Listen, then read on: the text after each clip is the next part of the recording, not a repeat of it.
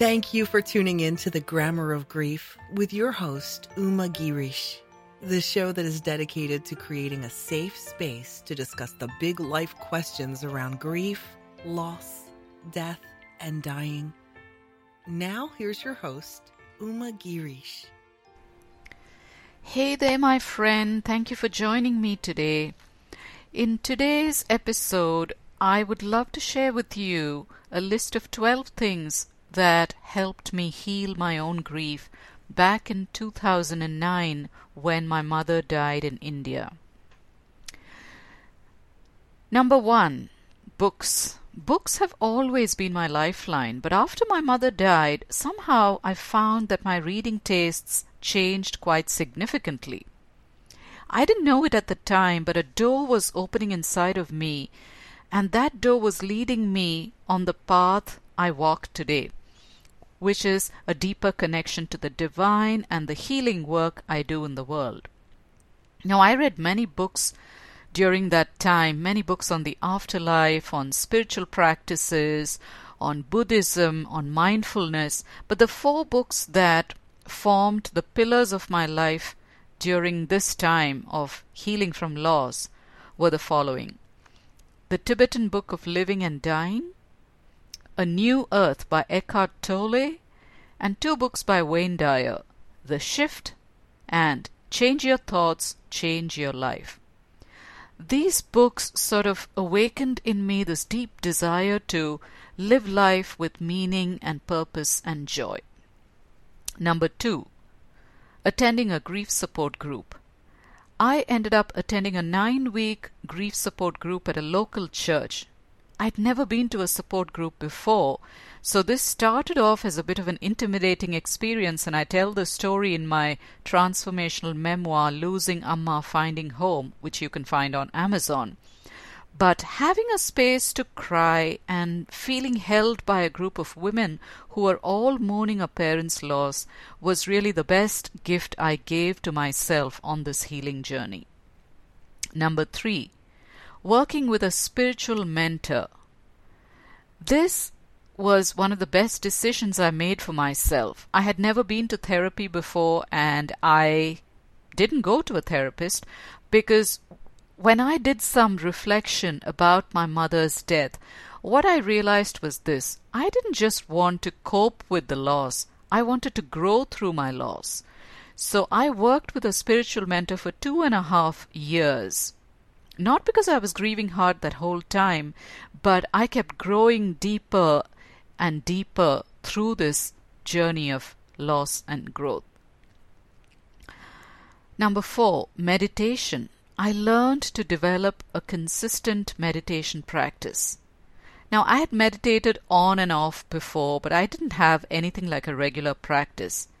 So it wasn't easy when I began, but meditation opened me up in ways that weren't just healing, but necessary to the work I was feeling called to do at the time. It increased my sense of peace and well-being and helped me deepen my connection with the divine. Number 5, working with seniors. Strangely, the only part-time position that opened up for me in 2008 when the economy was in recession was at a retirement community. 9 years later, I still facilitate 3 groups there, one of which is a weekly storytelling group.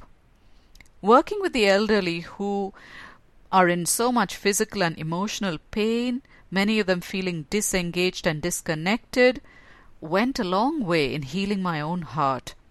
I had to slow down in order to keep pace with them. I learned from them, and I received many, many gifts from them. Number 6, writing.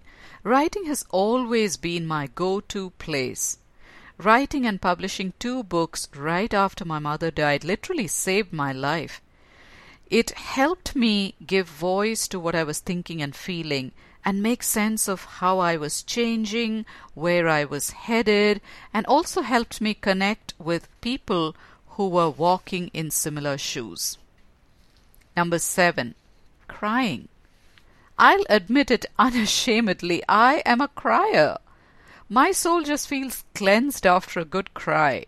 So every time my sorrow welled up, I allowed it to overflow. I made my grief a priority, usually at night when the day's work was done and I could sit with my feelings and just feel them. Number 8, forgiveness work. I made a conscious commitment to clean up all my forgiveness issues. In fact, in the days and weeks after my mother's death, I made a list of people I needed to forgive.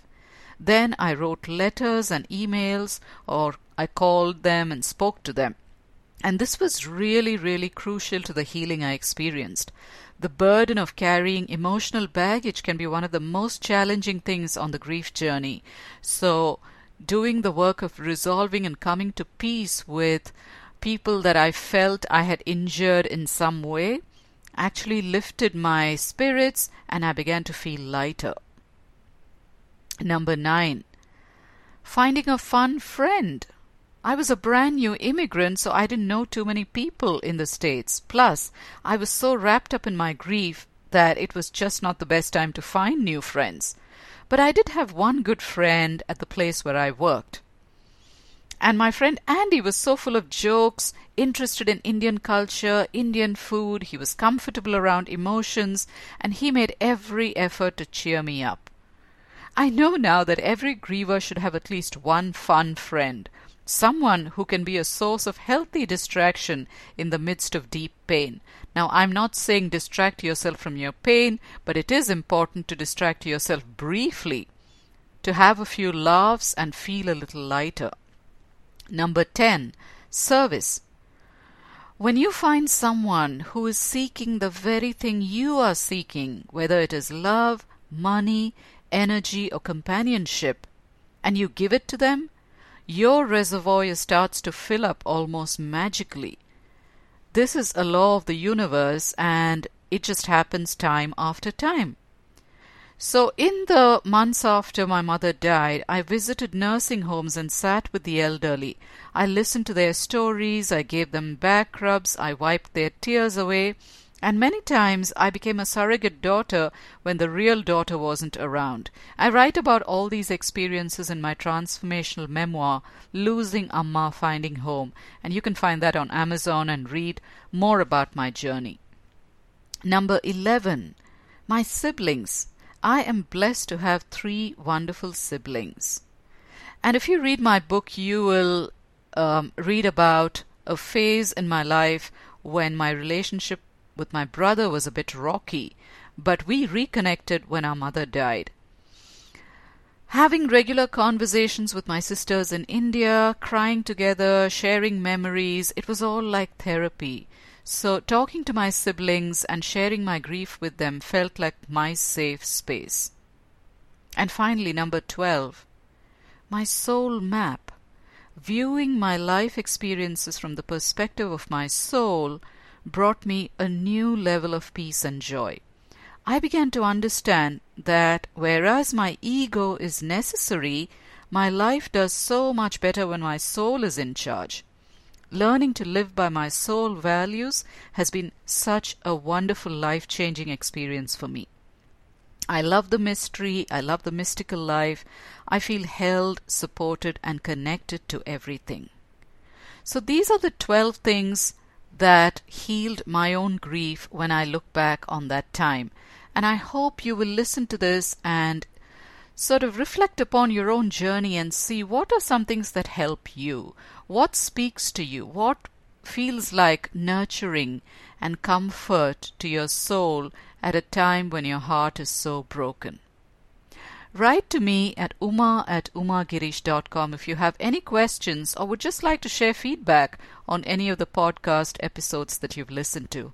I really value and welcome your feedback. And please would you leave a review on iTunes for me? I would really appreciate that. Thank you so much once again. It's been wonderful sharing this time with you. I look forward to talking with you again. Bye now. Thank you for listening to The Grammar of Grief with Uma Girish. If you enjoyed the program, please leave a review and rating on iTunes. Connect with Uma at www.umagirish.com. That's UMAGIRISH.com for grief guidance and inspiration.